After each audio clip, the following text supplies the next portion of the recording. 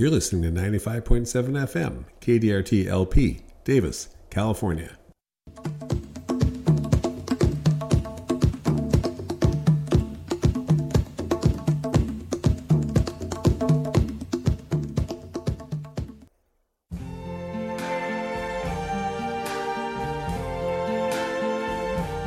I see trees of green, red roses too. I see them bloom for me and you. And I think to myself, what a wonderful world. It's time for the Davis Garden Show. This is Don Shore. And this is Lois Richter on a bright, beautiful, sunny Davis day. It's April 23rd. Today's temperature is going to be 83 degrees, nighttime temperature 56. So there's some pretty magic numbers for vegetable gardeners in the Sacramento Valley. Friday going to be 87, Friday night 57 degrees. Saturday partly sunny, 85. Saturday night partly cloudy, 55. Sunday 84 degrees and Sunday night 52. You kind of get the pattern here. A little bit higher spike of temperatures on Tuesday, where they're talking about 89 to 90 degree temperatures around our part of the valley here, with night temperatures 55, 57, 58 through to the mid part of next week. Well, if you're a long-time listener to the Davis Garden Show, you know 55 degree night temperature. Temperatures occasionally hitting 80 degrees during the day means it is time to plant tomatoes. It's early, perhaps, for peppers and eggplant, though you can certainly go ahead and do them if you wish. They'll be just as happy, if not happier, if you put them in when things are a little warmer out there. But I know we're going to hit about 90 degrees early next week, and people who are already panicking about vegetable gardening because of shortages and perhaps a little more time on their hands than usual are going to be very concerned with temperatures in the upper 80s to 90, whether it's, quote, and I can't wait to hear it, too late to plant, end quote. No, this is perfect. Absolutely perfect for these subtropical and tropical plants that we grow as summer vegetables. We really don't want you planting typically until night temperatures are in the mid-50s. Soil temperature is getting about where it needs to be now. Daytime temperatures in the upper 70s. And those peppers and eggplant and watermelons and okra and things like that really want it even warmer. So go ahead now and plant them if you have them and if you want to get them in the ground, because the key part now, with humidities dropping down into the teens and low 20s and days hitting the upper 80s, would be keeping them watered in the small containers. If there's going to be any delay in getting them in the ground, as much as a couple weeks, and you're probably better off shifting them into larger containers, 1 gallon cans or something like that, to hold them for a couple more weeks while you get your beds ready. If you've got this space out there, particularly if they're raised planters, go ahead and get them planted. But bear in mind, you've got plenty of time. You've got the whole month of April, you've got the whole month of May, and we continue to plant many summer vegetables right on into June. We'll obviously talk more about the real heat lovers in subsequent programs, but today is a good time to get started getting your tomatoes into the ground. We'd like to make you aware of some of the great cultural resources in the Davis area. The Hattie Weber Museum is one such resource, filled with exhibits that highlight the history and development of Davis and the surrounding region. The building, originally located near the corner of 1st and F Streets, was constructed in 1911 as the Davisville Free Library. The museum is named after Hattie Weber, who served as the town librarian from 1906 to 1953. The restored building is now located at the corner of 5th and C Streets on the northwest edge of Central Park in downtown Davis. For visitor information, call 530-758-5637 or access dcn.davis.ca.us. Go Hattie! I'd like to tell you about some of the other great programming here as well. High Country Music Radio with host Rusty Nail. You can join Rusty and explore the diverse musical styles and artists found within Americana, alt country, and bluegrass. High Country Music Radio will feature those artists playing traditional rural music, as well as those pushing musical boundaries. Together, you all will tap your feet to music born from the mountains, plains, rivers, and deserts. You can consider this an invitation from Rusty to leave the city behind. Live Tuesdays, 11 a.m. to noon, replays Tuesdays, 7 to 8 p.m. That's High Country Music Radio, KDRT-FM, 95.7 on your radio dial. Here's a question. Per your advice, I have patiently kept my tomatoes in the greenhouse, awaiting an average soil temperature of 60 degrees Fahrenheit.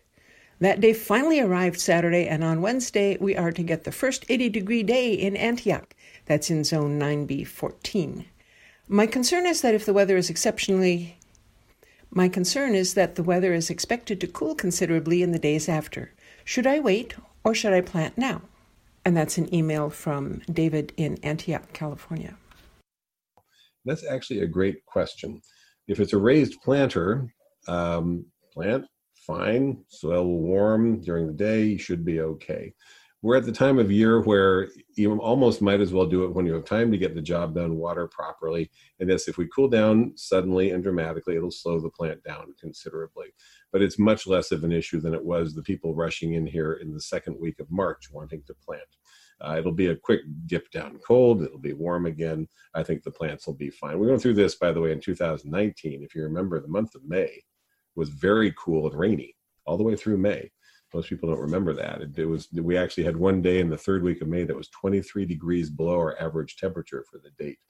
And it did slow them down, and we did get a lot of leaf crinkling and what I'd call environmental stress appearance and symptoms on the leaves, but they came back. What it really affected was that first crop of fruit, and that gets us to the blossom end rot issue. Before we go to blossom end rot, I don't understand how having some cool air for a day or two is going to change the temperature of the soil. It'll change the temperature. Actually, change fast. It'll change the temperature of the surface a couple of inches. The soil down deep stays pretty even temperature. It doesn't fluctuate that quickly. But soil up near the surface will get cold, as will, by the way, the plant in a container.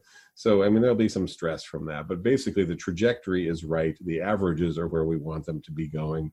I would be fine with planting. If you've had them in a greenhouse, the main issue would be the process of hardening them up from the greenhouse. So the greenhouse is very warm and doesn't get that cold at night, usually at this point, and humid, and the plants are lush and vigorous and haven't been exposed to wind or extremes like that. So I always like to take them out of my little greenhouse and set them on a table nearby where they're shaded a little in the late afternoon, but where they'll be out in the wind and get a little more exposed to the elements to harden them off. I haven't always done that, but I find that they're a little less stressed if I give them that brief period of acclimation for a couple of days. So I think, David, you can do either way. I suspect with the temperatures they're talking about, we're not going to be badly stressing the plants if you go ahead and put them in now that we finally hit 60. I'd like to see 60 happening on the soil, more nights in a row, but we're close enough. Okay, and for listeners who maybe are a little confused with all this tomato talk, because if you're new here, you may not have been planting tomatoes. There is a primer that Don has. It's at redwoodbarn.com, and it is called Tomatoes, a Primer. It's excellent for giving you the basics and catching you up to speed. And that one's been there for quite a while, and so there's only a couple of things that have changed since I put that one up there. It'll give you the jargon we talked about. We use the term determinate, indeterminate. That simply refers to the growth habit of the plant. There's things that we call semi-determinate or dwarf indeterminate or kind of new. So you can read about those. That just basically tells you how big the plant is going to be, whether it continues to set fruit all season, or in the case of the determinate types, whether they set fruit, ripen more or less all at once, like those ones that are out in the field. Gives you some information about what's on the label, V, F, N, and those other characteristics. And then it brings you to, I think, what is an important topic, which is whether you want to plant heirloom or hybrid tomatoes. So heirloom tomatoes are ones that are not predate the first commercially successful hybrid. So these are varieties from before about 1940, 1950. Tomatoes have been hybridized since the early 1900s, but the first one that really caught on in a big way, at least is my understanding, was Big Boy.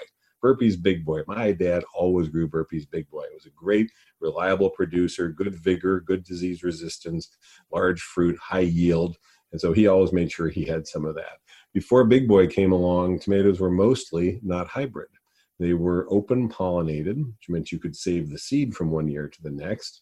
And they were just what I call strains. They were varieties, but they weren't absolutely uniform from one seedling to the next because they were seedlings from a batch rather than carefully controlled crosses as a hybrid is. And the heirlooms that are with us today, and there are at least 50 that I could get at my little nursery alone, varieties that have been around since the 19th century or the early 20th century that have either some interesting color, they're striped, or they're interesting shapes, like New Jersey Devil, which is elongated and comes to a point, or they have a unique story behind them, like Mortgage Lifter, where it paid off the guy's mortgage from selling seedling plants, or names like Arkansas Traveler, Nebraska Wedding. You can imagine there's stories behind those, or there's something interesting about them. And what they're usually touted for is they have that old-fashioned flavor. Everyone talks about how they have that heirloom flavor. And they do, but I'll tell you this, that a fully ripened tomato from your garden, hybrid or heirloom, that's ripened to its absolute peak on the vine, it doesn't matter in this climate if it's a hybrid or an heirloom. It's going to be the best tomato you've ever had. So the heirlooms are fun, and they're interesting to grow, but they do have a couple of drawbacks. One is that most of them are from the East Coast or the Midwest, and we're not. We're in California.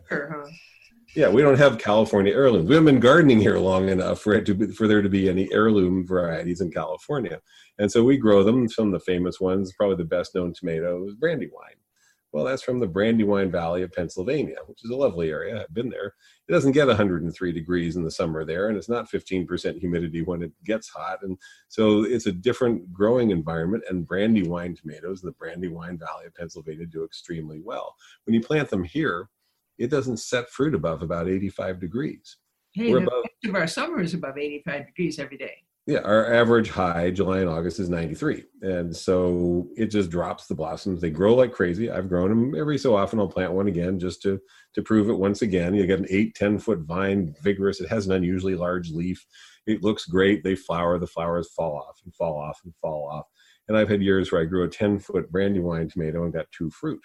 2 very large fruit, 2 really good fruit. But it seemed like a pretty high use of space for 2 big fruit.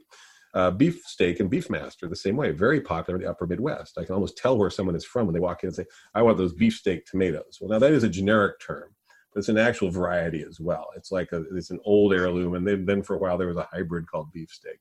Again, upper Midwest. So not 100 degrees on a July day, muggy, but not 100 degrees on a July day.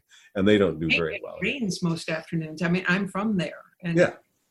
Warmer nights, by the way, warmer nights than we have here, and higher humidity, but not such high temperatures during the day. Maybe 90 degrees. They're probably pretty uncomfortable, I would imagine. So many of the heirlooms, but aren't there good heirlooms that'd be good to grow here? There's just fewer of them. And this is the thing. So I've tested a lot of them. I've planted a great many of the heirlooms and found that some of them are reliably consistent producers, like Mortgage Lifter. I mentioned that one. Amish Paste, even though it's from Amish country, surprisingly does well here gives a very late season crop, but it sets on the downswing of the temperatures and gives you a great crop for sauces and things like that.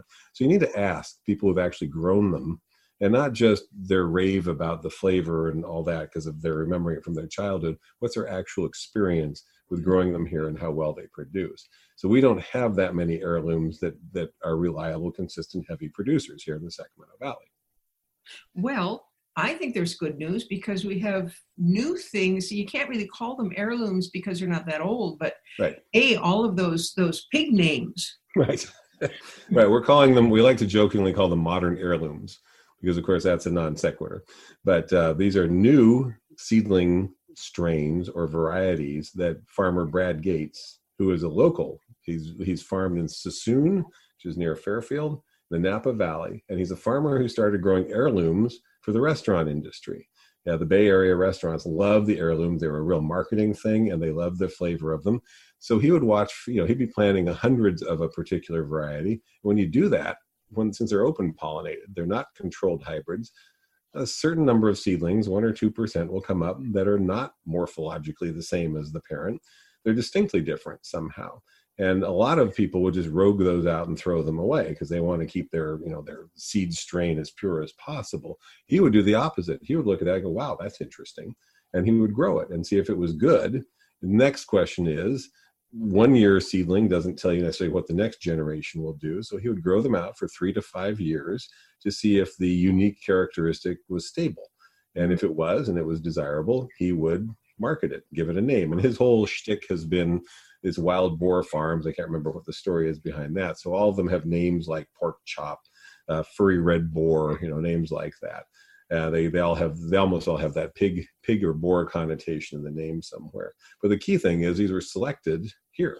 the Sacramento Valley by a farmer who's growing to make money. So Oh, flavor. it's going to grow well here. Right, growing to make money with good tasting tomatoes that he's selling to high-end restaurants. And so that tells you right there that he's selecting things that you as a home gardener will probably could take advantage of. And he has some fascinating ones. If you know the author Michael Pollan, for example, who wrote The Omnivore's Dilemma and some other foodie books, he named, there was a seedling that came up from Green Tiger or one of those, stripy, giant fruited tomatoes. The seedling came up with little fruit that looked the shape of a shmoo. A shmoo? Just showed my age right there. Little Abner comic strip. Go look it up. I'm showing my age.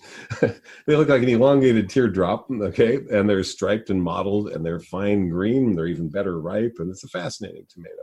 So he likes stripes. He likes colorful tomatoes. The Wild Boar Farms tomatoes are a regional thing in the Sacramento Valley now. They're becoming a sort of a local phenomenon here in Northern California. But one thing about him doing seeds selected from open pollinated heirloom tomatoes is that he doesn't control the seed at that point. Anybody who buys one of his tomatoes can save the seed, and the seed will come true from that, meaning it'll look very much like, if not identical to, the parent. So other seed companies have picked up on some of these, and some of the growers in your region, wherever you're listening, might be growing and selling some of the Wild Boar Farms tomatoes. They're our equivalent to heirlooms here in the Sacramento Valley, but they don't have the one thing that you are likely to get from a hybrid, which is the built-in disease resistance. And that was the big step forward with hybridization. Verticillium resistance, fusarium resistance, nematode tolerance, and so forth. That's what hybrids had. They also had reliable yield, and they've been bred by companies like Burpee Seed Company, who know that you want a big, red, firm-textured tomato. That's their breeding goal. So they've been breeding them for the home market rather than for grocery store market or for the canning industry. So hybrids have some big advantages, and I always want someone, when people are coming in buying a half dozen tomatoes, the first time they've ever gardened, I want them to go home with some reliable hybrids. I want them to get a cherry tomato because I know that no matter how badly they garden, they'll get something from a cherry tomato.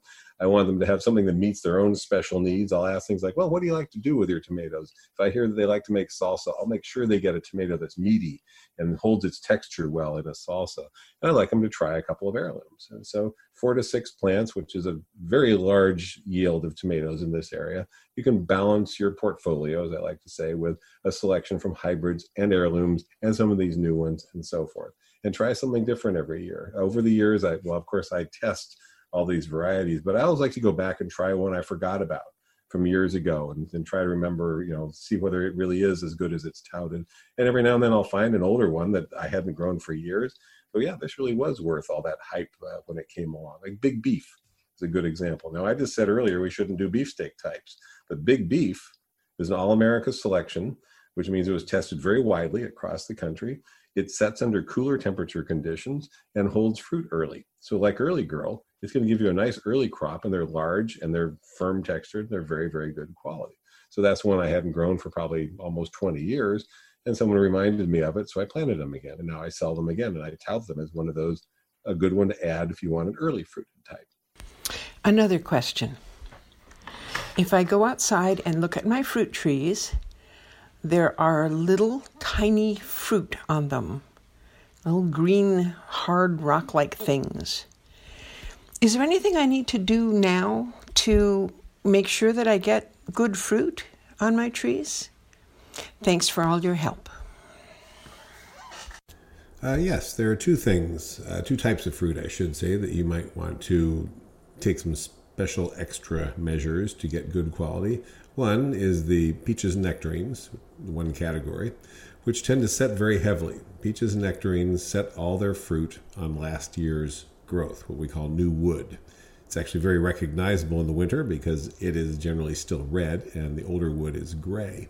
And one of the things we do is we prune peaches and nectarines pretty hard during the dormant season to reduce the amount of fruiting wood, because they will just way overproduce and the branches will split apart and break.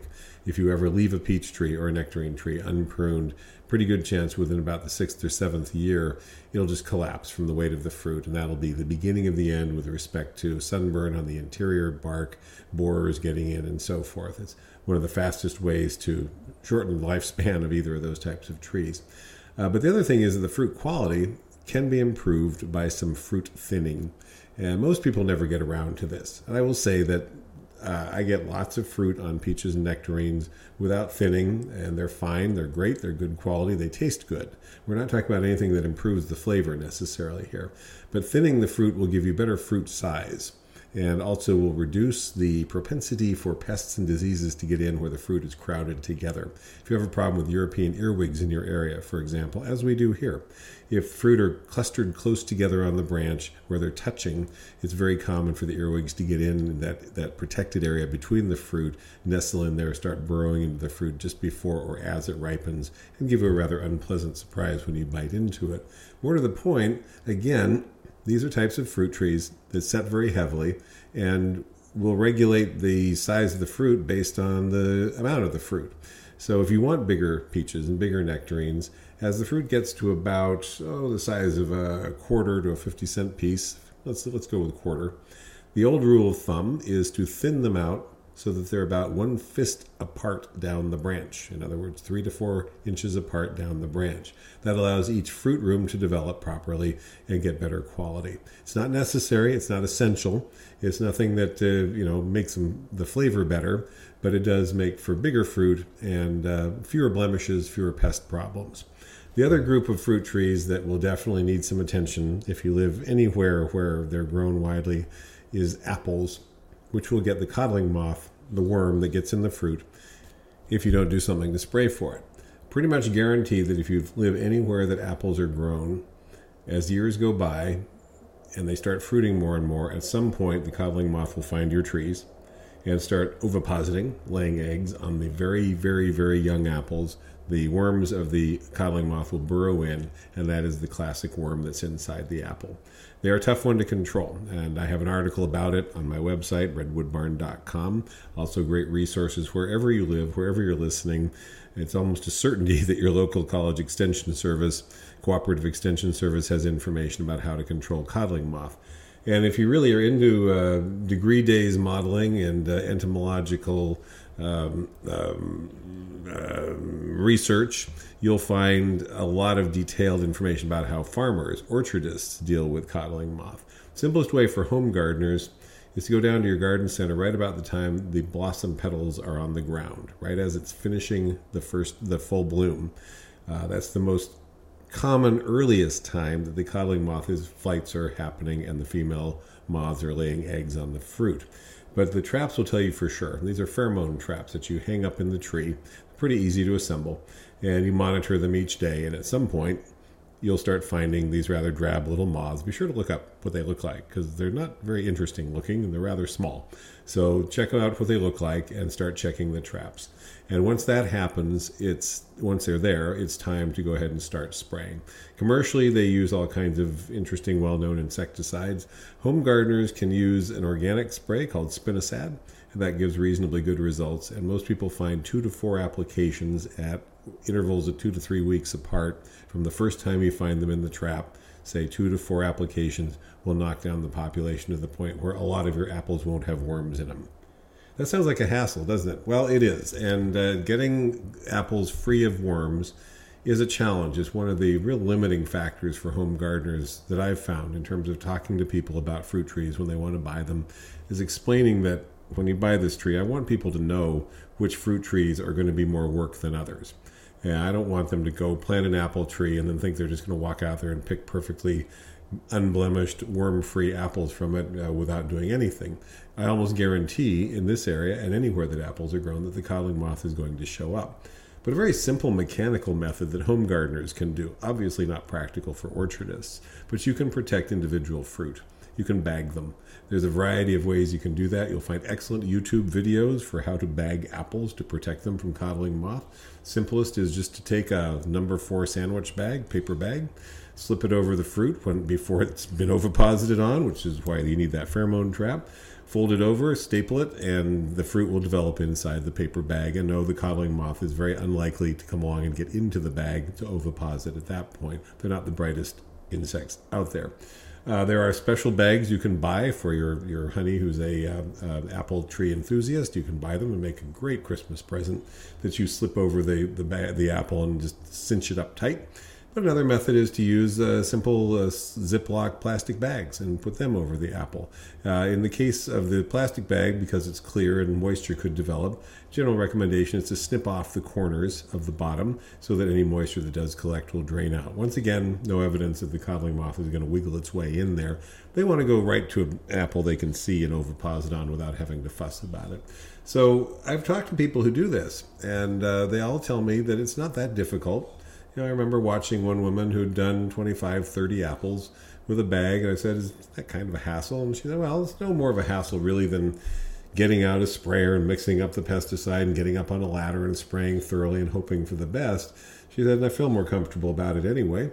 And she knew at least those 25 or 30 apples would be worm-free. So bagging apples to prevent codling moth is a simple way that you can get at least a couple dozen perfectly good worm-free apples. And then the ones that do have worms in them, well, it's just one worm typically tunneling around in there. This isn't like the cherry fly thing where it's just wriggling with maggots. It's one, you can cut around it and still use the rest of the apple just fine. So I would say of all the fruit trees you're likely to grow, the ones that could benefit from a little attention, peaches and nectarines, fruit thinning, and then apples to take some kind of action, whatever you prefer, mechanical or otherwise, to get rid of the codling moth or prevent the codling moth from getting into the fruit. Now that more people are staying home, it seems like folks want to have flowers in the house. And I was wondering what plants we could plant that would bloom inside, indoor plants. Now, I know about African violets because I've got a bunch of those.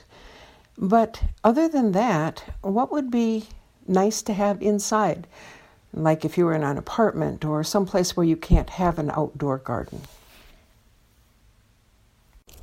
It's actually surprisingly challenging. You mentioned African violets, and if you actually get into them, they're in the family Gesneriaceae, which has a lot of other very interesting members. So if you happen to be good at African violets, you might look at some of the other what we call Gesneriads, including Gloxinias and Episkias and a bunch of other names that I mostly just have the botanical name. So look for Gesneriad, Gesneriaceae. And there are specialty growers out there that you can mail order from. Possible that some local garden centers will have them. I've looked all over for them. Would love to have more of them, but they're more of a specialty item. But if you're good with African violets, you might have some fun with those. The other one that's well known for blooming indoors is the peace lily, Spathiphyllum, and many people do very well with that plant, whether it blooms or not. It's a very easy to grow indoor foliage plant, and if you have bright enough conditions, certainly when the days are longer and the temperatures are more even, it's a pretty good chance it'll put out a flower. It looks a lot like a calla lily. It is related to the calla lily. And in fact, most of our more popular indoor plants, the philodendrons and things like that, are in that same family, Araceae, which is the family that calla lilies are in. Most of them don't have very interesting flowers, but the Spathiphyllum or peace lily does have the very, very attractive white flowers. Interestingly, closely related to that, and with the same structure of flower, but way more colorful and very tropical looking, are the anthuriums. And my experience with those is they can go for a year or two indoors, these new modern hybrids of anthuriums, much tougher than the ones we used to try and grow 30, 40 years ago. These new hybrids have nice thick leaves that are attractive. The flowers hold on for weeks and weeks and weeks. New ones will come out for quite a while. It's not a very long-term indoor plant. My experience is they kind of slowly decline after about a year to a year and a half, but that's a long time to get bloom out of something indoors that's that tropical looking and that interesting. And the other category is outdoor plants that might bloom indoors. First, I'd look for things with cool foliage, and in that category, you've got the begonias. Begonias have very interesting, bright, colorful leaves. The Rex begonias are very cool with mottled patterns and stripes, and some of them are practically iridescent. And the cane begonias and some of the other rhizome-forming begonias, these are not the bedding begonias or so-called fibrous begonias that people plant for shade bedding annuals. These are not the tuberous begonias that people grow in pots for the great big showy flowers. These are begonias that people grow for the foliage, but many of them will bloom. And many of them will actually bloom indoors with very pretty white or pale pink or even rather bright pink flowers. The Dragonwing series, for example, or Irene Nuss, or some of these other named cultivars. There are hundreds and hundreds of varieties of begonias available. And generally speaking, they're actually pretty tough indoor plants. The key is that not all of them will bloom indoors, but at least they'll give you colorful foliage. So I would look at some of those. You'll find them at most garden centers now because they've become a very hot item. Most of the houseplant gardeners who have explored through peperomias and money plant and some of the other interesting novelty items have moved on to things like begonias. And it's one that I'm happy to sell to people who are fairly new to gardening because begonias have ability to store a lot of moisture in their stem and in the leaf. So they're functionally like succulents in some ways, even though they're more tropical plants. They can take a fair bit of neglect. They can go surprisingly dry between waterings. And if you happen to have it in a pretty bright window, there's a good chance that some of these begonias will bloom for you. I have a collection of about 20 that live out on my front porch. I generally bring the ones that I'm most concerned about inside when we get to around Thanksgiving because I'm concerned about frost damaging them. I know they will be damaged at about 30 degrees. And the front porch is just barely protected enough for them to survive the winter, but they certainly don't look good by the end of it in our climate here in USDA Zone 9, Sunset Zone 14. I'll bring a couple of them in and put them in a sunny south-facing window just because the foliage looks so nice. And almost every winter, at least one of them comes into bloom and gives you these very pretty pale pink flowers. And it's not always the same one. These are different varieties that do this. So look for some of the Rex begonias for colorful foliage, not for the flowers in that particular case. Look for the cane begonias and the rhizomatous begonias that might give you little clusters of flowers as well as the attractive and interesting foliage. So there aren't that many things that bloom indoors except for the seasonal things like Christmas cactus and the florist items that people bring indoors and get a few weeks of bloom out of them and then put them back outside. But there are a few of these plants, like the African violet, like the peace lily, like some of the begonias, like the anthuriums, that can give you a pretty long season of color indoors. Here's another listener who is gardening for the first time in a long time. I have one sunny spot. It's a half barrel on a bench next to my back door on the south side of the house. I have planted a tomato in it, and I'd like to know whether or not it's okay to plant some potatoes in the same pot.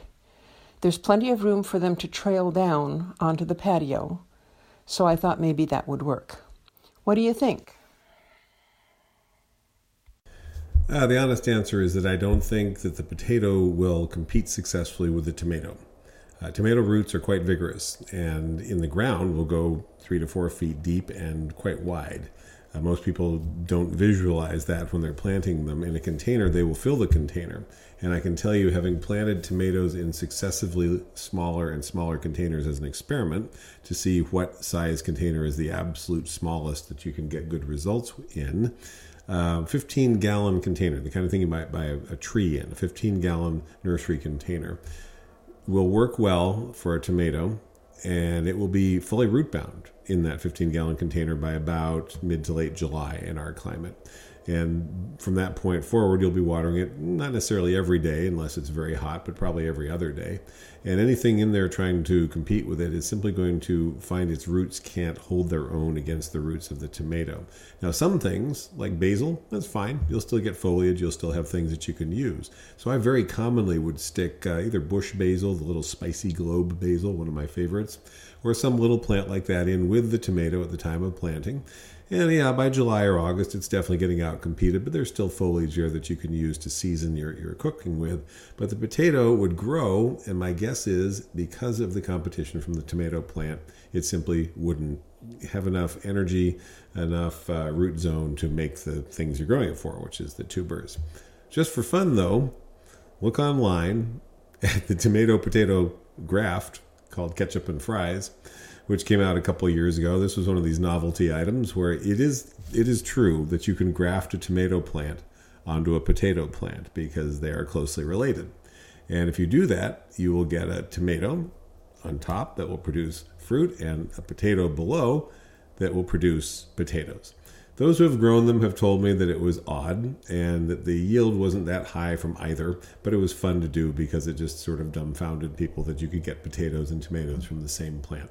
But getting back to your actual question, you got to be very careful when you're planting things together in containers. that they're not going to outcompete each other. When there's root competition in the ground, roots will keep exploring outward and downward if they possibly can. And then the only issue with having things too close together typically is the shading of one plant over another plant. But when they're in a container, a confined situation like you're describing, generally speaking, one plant will outdo the others. In fact, it can be pretty extreme. And as my best example of this, unrelated to tomatoes and potatoes, but just for fun, I took a 3-gallon plastic nursery pot, filled it with the richest soil that we sell, and planted 6 beets, regular old beets plants in it together. And they grew fine. If you were growing beets for foliage, for beet greens, for cooking the greens, it would have been great. Within about 2 months, it was pretty clear that a couple of them were struggling and the others were winning, you might say. And ultimately, just recently, I harvested the one beet that prevailed. It was huge. I gave it to my son. He loves beets, and it was about 6 inches in diameter. So it was a giant beet, and he was delighted with that. But it did demonstrate that the roots of plants go further and deeper, wider and deeper than you expect, and they compete with each other if they are in a confined situation. So the short answer to your question is that no, I don't think it's going to work very well, but there are other things you can plant in there with the tomato plant. One option, if you are still purchasing your tomatoes, would be to look for a tomato that's much smaller, such as Patio, or some of the Husky series, which are small, compact plants. And if your container was big enough, like the size of an oak barrel, wine barrel, and there's enough soil volume there, you're talking about roughly 3 cubic feet of soil, I suspect a truly dwarf tomato planted with a normal potato they'd be compatible enough that you get yield off of both of them. Other than that, I suspect the tomato would win. We got another question here from David in Antioch. Thank you for your continued assistance. Your show has made me a far better gardener. Great, thank you. Last year you suggested I hard prune 3 citrus trees due to drought and pest damage. The Kiefer lime, blood orange, and Oro Blanco tree have rebounded well. That's an extreme thing to do, by the way. It was a unique situation. Don't necessarily rush out and prune back your citrus hard. If you've got questions about that, this is me interjecting this. Send them to us and we can talk about it. All of them have new green leaves and are blossoming. The concern is how to protect the trees going forward. My spider mite nemesis is back. The older leaves exhibit spots and yellowing. There's unaddressed bark splitting. I've included photos of the Oro Blanco. Your suggestions are appreciated. When I was gardening in coastal Southern California, spider mites were an ongoing kind of chronic problem. And down there, it was a different kind of spider mite than we have here in the Sacramento Valley. In the valley, and this I think holds true for spider mites in general, we see a steady increase in spider mites as the weather gets hotter and dustier on plants which are susceptible to them. We also see a steady increase in spider mite predators, predaceous mites, and other things that feed on the spider mites. So in most situations, the spider mites don't get out of balance and you don't see a significant problem from them. But when we had, for example, serious fires in the area a couple of years ago, and a lot of soot and dust was settling on plants, there was an outbreak of spider mites. They like that kind of a dusty leaf surface. It gives them ability to get hold better and make their webbing and establish their population better. So a very simple method for managing spider mites in general here in the valley is to rinse the plants off very vigorously. The same thing we recommend for so many other pest problems is a good vigorous rinse on a regular basis will reduce the dust and literally directly blast off the spider mites themselves. And yes, of course, they'll land and settle again, just like aphids will when you wash them off. But the predaceous mites are much bigger, faster moving, and more versatile about getting around than little tiny spider mites are. So once you have an increasing population of predaceous mites and other spider mite predators, washing off the plant, let's just say once a week, a very vigorous rinsing once a week to get dust off, will make a big difference. A good example of that is in the orchard next door to me. I live on a farm. We have almonds and walnuts on our farm, and our neighbor had almonds for years. Spider mites are a pretty serious problem on almond trees. They actually can get bad enough in some situations to reduce the leaf photosynthesis and stress the trees pretty badly and even affect yield. So there's all kinds of miticides, spider mite killers, that they use. But the problem is that spider mites can develop resistance to any miticide very quickly. Anyone who's managing spider mites, whether it's in a greenhouse or an orchard situation, knows that you have to rotate your materials, be very careful not to just repeatedly use the same pesticide over and over, or else you'll very quickly develop resistance within the population to that pesticide. But they also know, as with any integrated pest management approach, that you can look at the increasing pest, monitor the population. First thing, identify the pest, monitor the population, establish a treatment threshold, but first, look at a factor in the environment that you might be able to deal with that could reduce the population growth sufficiently that natural predators can come along and give you the control you're after. And one of the simplest things my neighbor did, he had a chronic problem with spider mites along his driveway, his long, mile-plus long gravel driveway. The trees along the driveway always got spider mites first and worst. And so that's what he would monitor that would trigger him to go out and spray. But he finally realized his trucks were going back and forth. He has a processing plant there as well, kicking up dust. And the problem always showed up in August, particularly when they were harvesting the almonds and trucks were going back and forth, kicking up dust. So the first thing he did was he just started watering down the roads, getting a water truck and watering down the roads to reduce the dust. And then finally, when he had a little extra money, he went ahead and paved the long driveway, and the spider mite problem magically disappeared. So the biggest factor in the case of his population on his particular crop was the amount of dust that was being kicked up in the environment. I look at a lot of pictures of citrus that are being grown in what look to be backyard deserts. I've taken to using that term where it's a young citrus tree planted surrounded by nothing but bare bark mulch on the surface.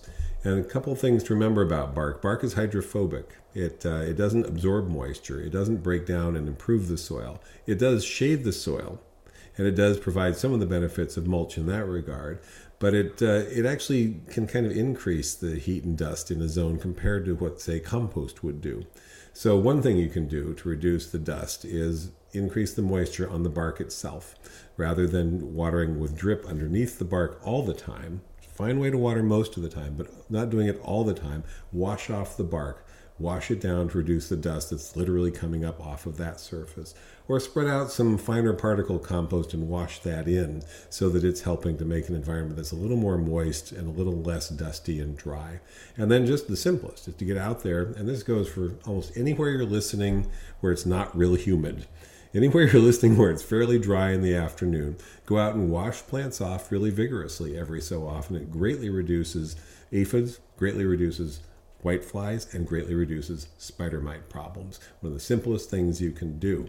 If you're listening in an area where it's humid in the afternoon, then you probably need to do it as early in the day as possible because, of course, washing plants off in areas with constant humidity or summer rainfall could increase fungus problems and disease problems of other types.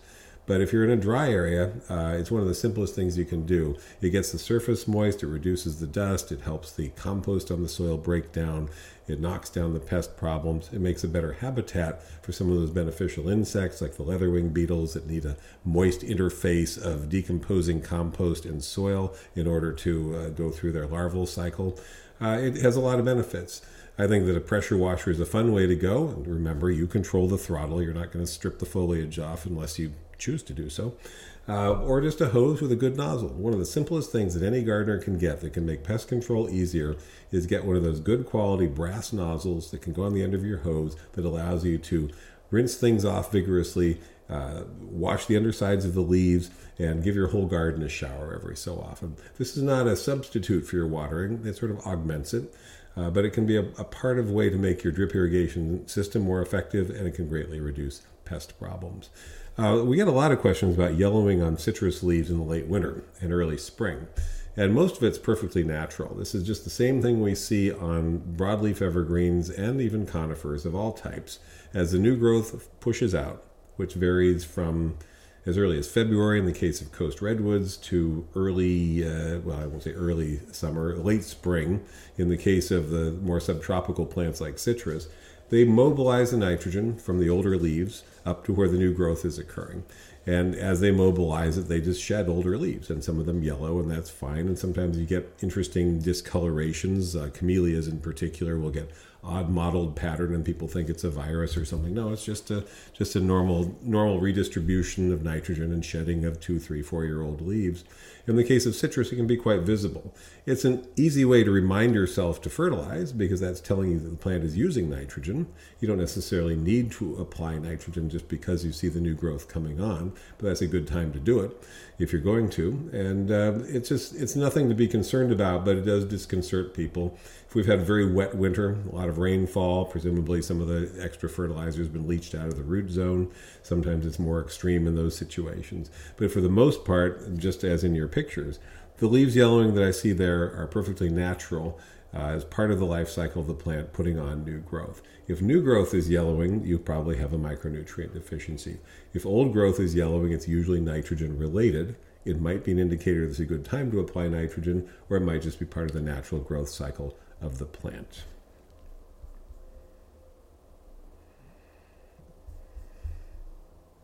So what about spider mites on houseplants? Because they're a pretty common indoor pest problem. Well, it's the same principle. Your indoor environment is dusty and drier than almost all of the things that we grow as houseplants would be accustomed to. And the dust and the low humidity make very fertile environment for spider mites to get a hold and get established. One thing I've learned over the years is there's some houseplants that are just chronically susceptible to spider mites and some houseplants that basically never get them. If you look closely at the leaf type, you'll see that the ones that almost never get them tend to have a very glossy leaf surface, and the ones that get them tend to have somewhat perhaps fuzzier, well, not necessarily fuzzy, but a coarser leaf surface that tiny spider mites can get a hold of and start spinning their webs on. So I long ago just stopped carrying, as a retailer, certain houseplants because of their chronic susceptibility to spider mites, various types of Dieffenbachias, the regular old-fashioned Schefflera. I just don't want to have them because I don't want people to take them home. One of the worst, Erica palm, that big, bold palm that they sell at very, very low prices at discount places. One of the worst houseplants there is, honestly. It gets all kinds of problems. And one of the worst problems it gets is spider mites, making it very unsightly. The management principle is the same as what I was talking about with trees, which is that you can take these outside in mild weather and rinse them off very vigorously. Or if you live in an apartment or someplace where that's not practical, perhaps do it in your shower where you might have a handheld shower nozzle. Use warm or cold water, not blazing hot water. And you just rinse them and rinse them and rinse them to knock off the spider mites and clean the surface. Better, though, is to just look for houseplants that don't get them. And there's most of the philodendrons almost never get spider mites. I rarely see a problem on ficus of any kind. It can happen on the new growth on ficus, but they barely get attached and they don't seem to do too much damage. It's still a good idea with a lot of your shinier leafed houseplants to wash them off every week, 2 weeks, 3 weeks, just to clean them up and get the dust off the surface. And it reduces the likelihood that they might get spider mites. It's just the simplest way to manage them. There's some outdoor plants that are sometimes brought indoors, like ivy is sometimes used as an indoor plant, chronically susceptible to spider mites. One of the simplest things to do is just put it back outside. We do that when we have them, and we find that there's so many predaceous mites outside, and the rate of increase of the spider mites slows due to the outdoor conditions, that the problem solves itself, whereas indoors it's just a chronic pest problem. So if you get spider mites developing on a houseplant, and the symptom is a sort of a grayish appearance on the surface of the leaf. You look on the underside, you see, if your eyes are good, you'll see webbing and even little what look like crawling specks of dust. 10-power hand lens will show them up real clearly, or just tap them out on a piece of typing paper and you'll see them start crawling around on there. Then you rinse them off very vigorously and control them that way. But again, if it's an ongoing problem, I don't think most people with houseplants want to do a lot of pesticide application, and it's not very practical anyway. Why don't you just perhaps consider getting a houseplant that is not susceptible? Succulents don't get them. Hoyas don't get them. The begonias we talked about, I've almost never seen a problem on those. And most of the philodendrons and the peace lilies and things like that. If you go to redwoodbarn.com, my business website, you'll find articles about houseplants, and one of the ways I rank them in one of the articles, which is a chart, is how easy they are. And fundamentally, what that really comes down to is whether they're susceptible to spider mites. That's something I comment on some of them there. So if you're looking for houseplants and you're thinking about them, you're kind of new to it, maybe check that article out, redwoodbarn.com. Look at some of the different houseplant articles, and you'll see this topic come up. And I just suggest avoiding ones that are chronically susceptible as one of the simplest ways to make your life easier. You're listening to KDRT LP 95.7 in Davis, California. Streaming live on the internet at kdrt.org. Okay, let's wrap up here with the most common question that we're getting at our garden center these days, which is, what's the best tomato? Well, that depends, which isn't an answer that you want to use in retail. That depends. But it does come down to what you primarily like to use them for. What's the best for yield? What's the best for a compact plant in a tight situation? What's the best for, and so on and so on. But I do have some best bets. And these are tomato varieties that I think will do well just about anywhere. So if you're looking for disease resistance and flavor and yield and all that kind of thing, some of these might be suitable for the half dozen or so that you plan on planting. And these are alphabetical, but I'll give a little information about each one. And the first one I think is one of the best. Ace has been around forever. Ace tomato, it's what we call a determinate plant, means it grows to a certain point and pretty much stops. Gives 20 to 30 fruit in this area. Sweet, often described as low acid, which is, I think, not technically accurate, but it has a milder flavor that some people prefer. And very large, very attractive fruit. I grow Ace every year, and I'm always impressed by how reliable it is, how good the fruit is, how attractive it is, which is an interesting, characteristic that sometimes gets overlooked in our quest for heirlooms and things like that. Just a nice, big, red, good quality, aromatic, very nice flavored sweet tomato. It also has verticillium and fusarium resistance in it. It's an F1 hybrid. Better Boy and Champion are two of the very best hybrid tomatoes on the market, at least for our area, and I think they'll do pretty well anywhere. Better Boy and Champion are similar. Good-sized fruit, big vines, indeterminate, very productive, loads of fruit in both cases. Slight difference between them. Champion, in my experience here in the Sacramento Valley, continues to set up into the upper 90s during daytime temperatures. Better Boy only into the low 90s. So my yield on Champion is always a little higher than my yield on Better Boy. Other than that, I consider them fairly interchangeable hybrids, good for a lot of different places. Very good, red, flavorful, medium-sized, firm texture. And in both cases, they have a slightly tough skin, which has some advantages for those of you listening in more humid areas where you might have problems with diseases or cold nights or things like that causing fruit damage. Both Better Boy and Champion seem to be widely adaptable. My comment about Champion on an old note is robust plant to 8 feet or more, and that is absolutely true. It's a very vigorous fruit, a very vigorous vine. One of my personal favorites is Costoludo Genovese, because the main thing I do with tomatoes is I cook them. I make them into sauces and salsas, and I freeze that. So it's got a nice, firm, meaty texture and a very rich flavor that I'm very partial to. Complaint I get about it is it softens very quickly. It's an heirloom, so it does not have the built-in disease resistance of many of the hybrids. One of the very best in California and pretty much everywhere, but especially here in Northern California, is Early Girl. Continues to be a popular favorite. There's some new rivals to the throne of Early Girl, Valley Girl, and there's a couple of others out there. Not as widely available yet, and the Early Girl still sets the standard for one of the best for setting early, holding the fruit, and also giving, in our area, a nice late crop of about 4 to 8 ounce fruit. Very good flavor. Considered to be one of the best flavored hybrid tomatoes on the market. Of the heirlooms, I would mention Mortgage Lifter. It's a big plant, heavy yields, kind of a pink rather than red, so you got to get used to when to harvest it. Pinker tomatoes tend to be, you're waiting and waiting for them to turn dark red, and they don't. So we just kind of got to see when the fruit gives a little bit as you squeeze it, and then you'll know it's fully ripe. And it's great for all purposes. It's an heirloom, indeterminate, doesn't have the disease resistance, but it does have good yields here in the Sacramento Valley. Two that I think most people should not be without if they're looking for high volume are Juliet and Sun Gold. Hard to get in the case of Juliet. That particular seed is, I gather, rather expensive, and so not that many of the growers like to do it, but a phenomenally productive little plum-shaped red fruit that's got real firm texture, so it makes great salsas. You can freeze them whole. For a lot of people who are just planting one tomato, and they're just more casual growers, I like to call it my empty nesters tomato, because it's for folks who want to just have one, but they travel and they don't necessarily want to do a whole lot of canning, but they like to have some to put in the freezer. You really can't go wrong with Juliet. And Sun Gold has blown away all the competition in terms of the cherry tomato market. It's sweet and tangy and rich flavored and beautiful, and just become one of the most popular cherry tomatoes on the market. I will mention one other in the hybrid category that did very, very well for me in 2019 and previous years, but especially notable last year. It was just my highest producing tomato in the garden, is the old Whopper, Park's Whopper, which has been a reliable, large fruited hybrid in that sort of better boy champion category. Been around forever. Park Seed Company introduced it years and years ago.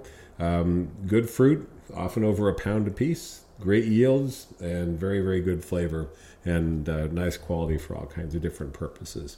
So those are kind of the best bets. And then there's a lot of others that you might want to look for and try. Carmelo is a European hybrid with really great flavor.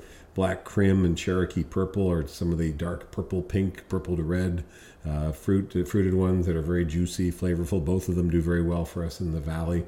I've got old timers that always ask me for Golden Jubilee every year. It's the original golden orange fruited tomatoes. Yes, I think there are better ones now, particularly the Chef's Choice orange. But you can't go wrong with Golden Jubilee. In the same general category, pineapple is an heirloom that's got beautiful golden orange fruit, very tangy flavor.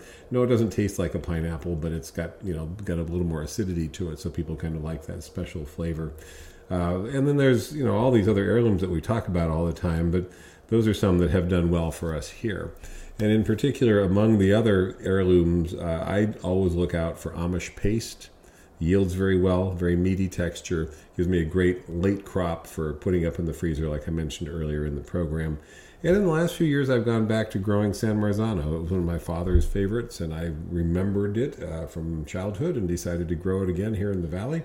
He grew it in coastal San Diego, did great down there, does great here in the valley, does great pretty much anywhere, so I'm told. It's got a little tougher skin, so if the weather is getting colder and you're rushing to harvest some of the other tomatoes, that one could probably go a little colder at night and resist damage. And it freezes beautifully and makes wonderful sauce. And then if I were looking for one unique European gourmet tomato to add to your collection, it's a Czech variety called Stupica. Stupice is the way it's spelled, and it has really, really flavorful fruit, loads of them. I mean, very large volume of fruit. It has an odd characteristic of greening on the shoulders of the fruit, which would make it undesirable for a commercial standpoint, but it's a very compact plant. If you don't have much room, Stupica is one you might consider if your local garden center has it. Hard to find. You might want to grow it yourself, and try that one. So going through that list, you'd have some there that would be reliable, cherry tomatoes like Sun Gold, or you can plant Sweet Million or Sweet 100 or something like that. You'd have some hybrids, you'd have some heirlooms. As I always like to say, balance your portfolio. So once again, we welcome your questions at davisgardenshow@gmail.com. You've been listening to the Davis Garden Show. This is Don Shore. And this is Lois Richter at KDRT LP 95.7 in Davis, California. I think to myself, what a wonderful